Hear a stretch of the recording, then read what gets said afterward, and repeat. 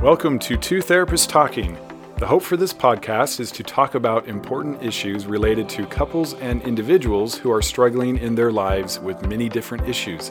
I'm David Thompson, a marriage and family therapist. And I'm Sherry Christensen, marriage and family therapist. Please join us as we explore these issues together, and we hope you will learn and be enlightened along the way. Come find us at twotherapisttalking.com. If you like what you're hearing, please get on and rate us and subscribe to the podcast. Hi, and welcome back to Two Therapists Talking. I'm David. And I'm Sherry. And we want to continue talking about sexuality and healthy sexuality. And especially about women's sexuality, because that is such a big issue we find in therapy, regardless of whether or not there is addiction or compulsive behaviors. Right. It is just a big, big topic.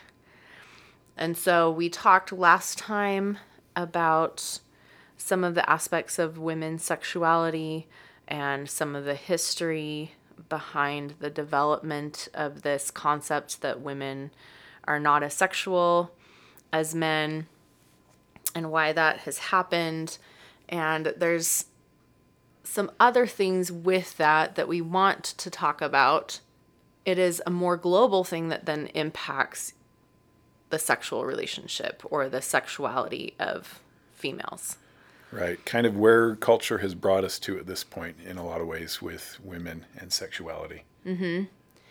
And one of the big concepts we want to talk about is that there is this cultural and also religious space where the quote-unquote good woman doesn't have wants, needs, desires, ambitions, anything like that. And we're not talking just sexual, we're talking about altogether, right? That the ideal for a female, and again, this is starting to shift, but we're still seeing a lot of women in sessions, a lot of women in society that are holding on to these beliefs, and the cultural identity hasn't really finished shifting, especially if you're looking in very religious right. Groups. And if it's that already just culturally, you can imagine sexually where they're at. Yes. If you look at especially religious groups, but even culturally across society, you'll see this kind of concept that once a woman has grown up, there's this ideal that, okay, the purpose is marriage, the purpose is children, the purpose is running the household, and all of those things that, we would call that traditional, in quotation marks, family pattern, right? And what happens with that is then the female gets sort of sucked into this belief system that, okay, well, now this is my job. My job is to take care of the kids, take care of my spouse, take care of the household, take care of all these other things. And then it starts to branch out even further. It's to take care of all of these things in my church community and in my school, my children's school community and in my neighborhood. And you start to see this branch out to all of the different areas, anywhere that there's a social system in which that woman is involved. There's this sort of idea that women are in charge of that it's their job to take care of all of that. And the problem that then arises is there's 24 hours in a day. And when you only have 24 hours in a day, but it's your job to take care of everybody else all of the time, there's not really room for you. Or even thought, really, about you. Yes. Needs you see and all wants. the time. Yeah. We're not even to that point. We're like, oh my gosh, did I shower today? Oh, right. Or did I actually eat? Right? You're so busy doing all the things for everyone else. And it's really, it's heralded as a sign of an amazing woman, right?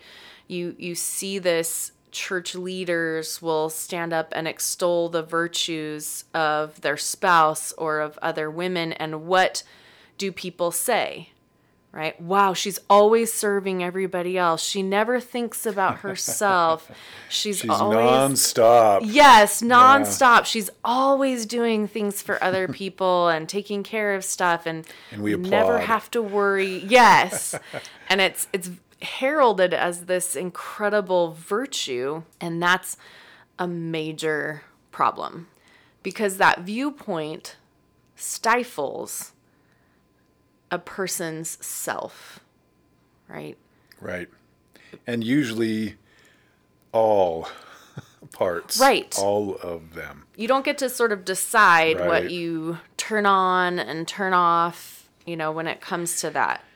Right. It becomes this global ideal that this is my job, is to take care of everyone else and to not have the wants or needs, A friend of mine was talking about a conversation that a family member of hers had with her daughter. And her daughter said, "Mom, I don't ever want to be a mom." And that really surprised her mother, thinking, "Oh, am I, why is she getting this viewpoint, and I thought I've, talked about how great being a mother is and different things like that." And so she said, "Well, why don't you want to be a mom?" And the little girl said, "Because moms never get the donut." Huh. And that's just embodies this idea that moms are always last. Either moms always she's do the hard last stuff. or she's trying to keep up an image, and so she's not eating. It's kind of the same thing, just from a different angle, right? Mm-hmm. All these expectations and... Yes. The expectations that you have to be perfect and you have to do everything, right? But there's also very much this concept of if there's only 5 donuts and there's 6 of us... Right. Which is a motherly thing for sure. Right. Mom gives up the donut. Yeah. I'll go without, right? And that is a real concept. And so... Is that the Saturday Night Live Christmas, who was it? Kristen Wiig, I think, has a skit where everybody's opening these gifts and they're amazing. And when it comes back to her, she's like, "Oh, I got a robe." And they keep opening more gifts and better gifts, and it comes back to her. And she's like, "Oh, I don't have any other gifts." It's the skit that's kind of making fun of how moms just really don't get hooked up on Christmas like everybody else. Because it's their job. It's their job to go out and get everything for everybody else and to manage the gifts for the entire extended family. And they're sacrificing, and then everyone kind of forgets about them. Right. And so then you see a lot of the, well, okay, then I'll get myself something, or, different things like that, instead of, well, what's going on that no one else around you sees you as worth getting a gift, right? Sees you as worth their time and energy to provide something for you. Yeah. So, again, we see this even in household chores, all of these different things. It's that female responsibility. It's what's phrased the she-fault parent. You're not the default parent, you're the she-fault parent. So it's everything kind of comes back on you.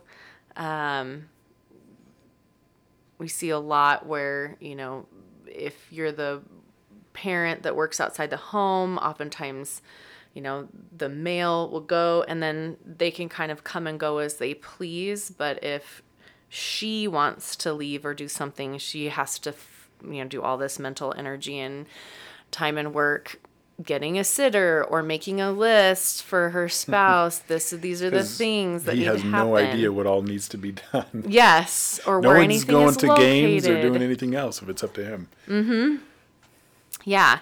And so finding that balance, again, is really important. And bringing both people together to work on that.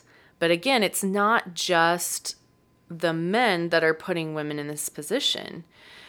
It is really common for women to put themselves in that position, right? And for women not to see themselves as their time being as valuable as a spouse that works, or a spouse that works and they're making more. Or even you will see fairly commonly still, even if the female partner is making more, when it comes to household things, they still don't see their time as valuable as their spouse. So these are some concepts. These are these big, high-level concepts that then affect so much I was going to say, of life. With that foundation, what about how does sexuality? Sex apply, and how does where this is sexuality, going, but... yes, fit into this? So when you're in this space of not having wants or needs or desires, of not being as important, of not placing value on the things that you are passionate about, kind of losing yourself in motherhood or in a marriage, you are losing yourself. You are not a whole person anymore. And that is a problem, right? It is, yep.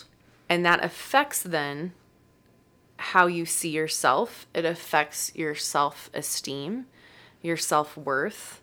If you only exist to create and maintain the existence of others, then where is your worth? Where is what you have to contribute because of who you are as an individual?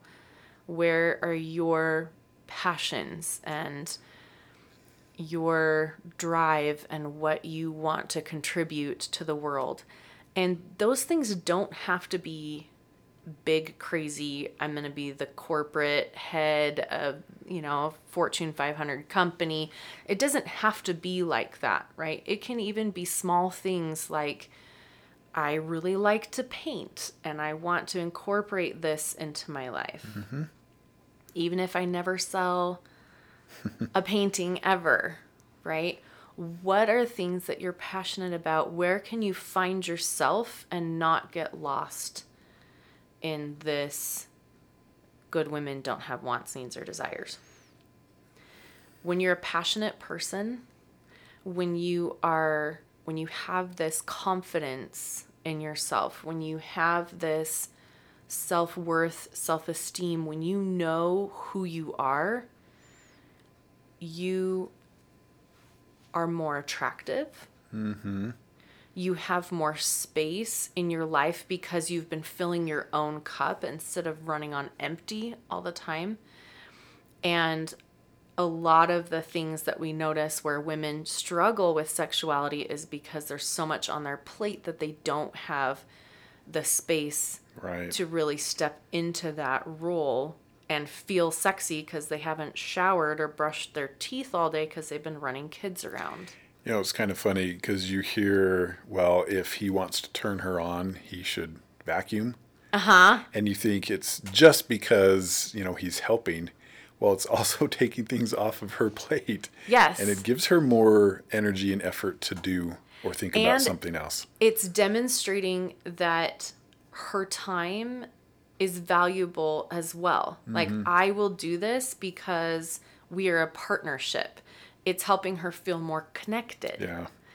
It's doing a lot of different things, not just like, oh, this is going to be attractive. Yeah. Like, it's filling a lot of different roles and different, checking a lot of different boxes that helps her to feel more connected, more valued, and more seen in all of the things that she's doing. So it's good on both sides, right? When you are this whole person, you are more confident, you have more self-esteem, you have more space in your life because you've been filling your own cup as well.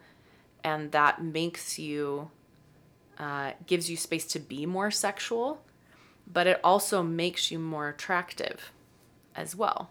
We're drawn to people who are passionate about life, who are meeting their Right. needs, Yep. and taking care of themselves. Definitely.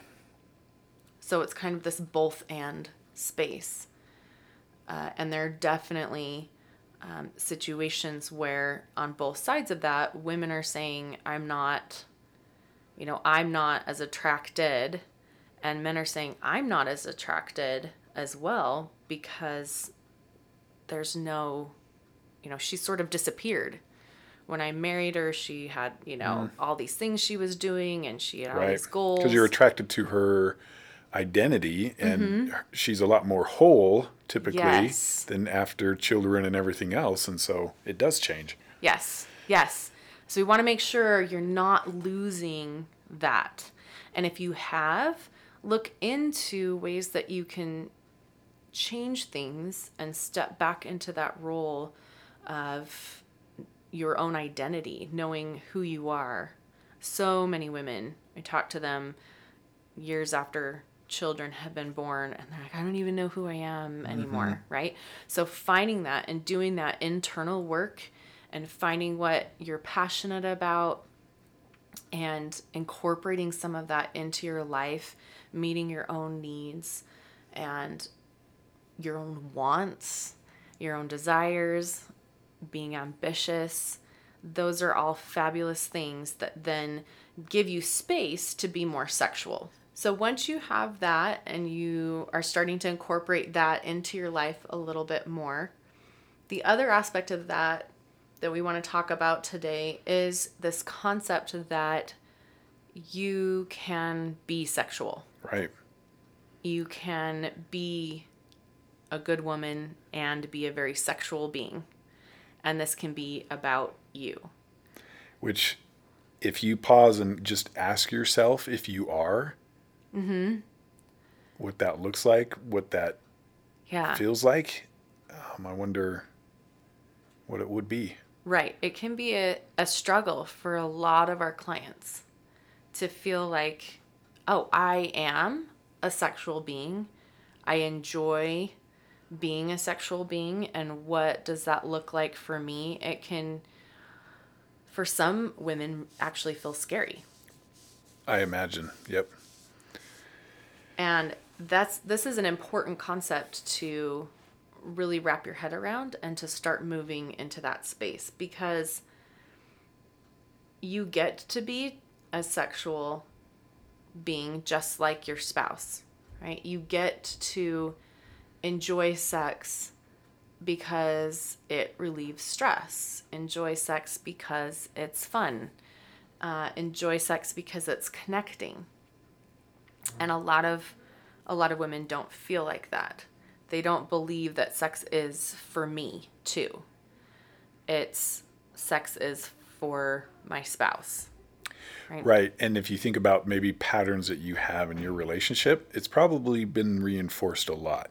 I talk to a lot of guys where the sense is, if it is a special occasion, yes, or you're going on a trip, you're going to stay in a hotel, let's say, or a birthday, certainly anniversaries, that's when it's going to happen. Well, those are like for sure times usually that's going to happen. But why is that like when those things are going to happen? It's for him, and there's an expectation that if you're going on a trip or something, yes. then. But that's an interesting approach to this. Yeah. So it's kind of feels like it's for them. And that's what they'll say, is it feels like it's expected and it's for me. And yes. It's not like, oh, I hear my wife say, Valentine's Day is coming up, I'm getting excited. Yeah, how many guys hear that? Yes. Maybe if they are, it's for something they're going to receive, or a gift or an activity or something. But right. When you're talking sex, I don't know that very many guys ever hear that. Mm-hmm. Yeah. And that can be a frustrating thing, right?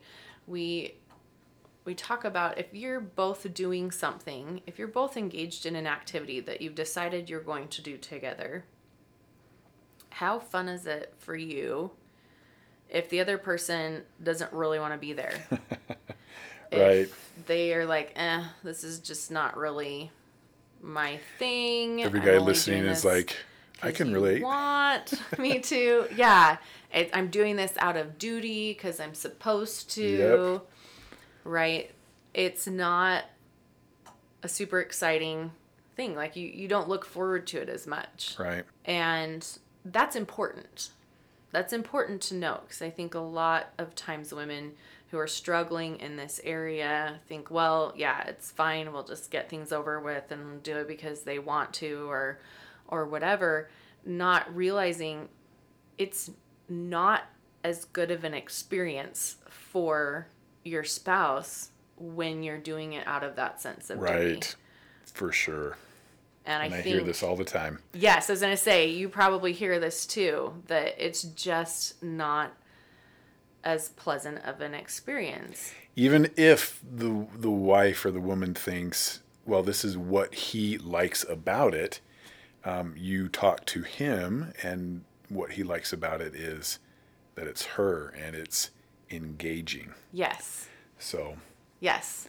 We want you to be a part of this process and to enjoy it and to want to be there and all of that. And so as you're thinking about that and just kind of thinking about this concept of, can sex be for me? If that feels either scary or you feel some aversion to that, or just kind of a blank space or a why space, maybe that's something that you want to look at and consider. Yeah. And especially if you've done some of this other work around your wants and your needs and feeling really fulfilled as a person and feeling like that whole complete person. If you're still struggling around that, you may want to look at that. And you may want to maybe consider going and talking to someone about that, because every woman should get to feel like sex is for her. It's kind of like every woman should get to enjoy sex. Yes. And why not every bit as much or more, like they're built for, than men? Mm-hmm. Yeah. Yes. And I think as we talk, I think next time we're going to talk about some of those differences and what the sexual response cycle can look like, and all of these different things that can kind of help you understand this concept that David is saying about they could enjoy it potentially even more, right, than men. Let's look at what that looks like, right? And so we'll do that next time. But start to kind of get used to that idea if that feels like a fairly foreign idea, because you should get to be as sexual and enjoy sexuality just as much. Right. It doesn't mean that you're, bad, and we talked about this before. Sometimes it's like a good women don't enjoy sex. If you enjoy sex, you're a slut, kind of a concept that has been running around culturally for many years, right? But really, you should get to be and enjoy sex. Right. Absolutely. And look forward to that and be excited about having sex in your life. So stay tuned. We'll talk some more about this next time. Thanks for joining us. See ya.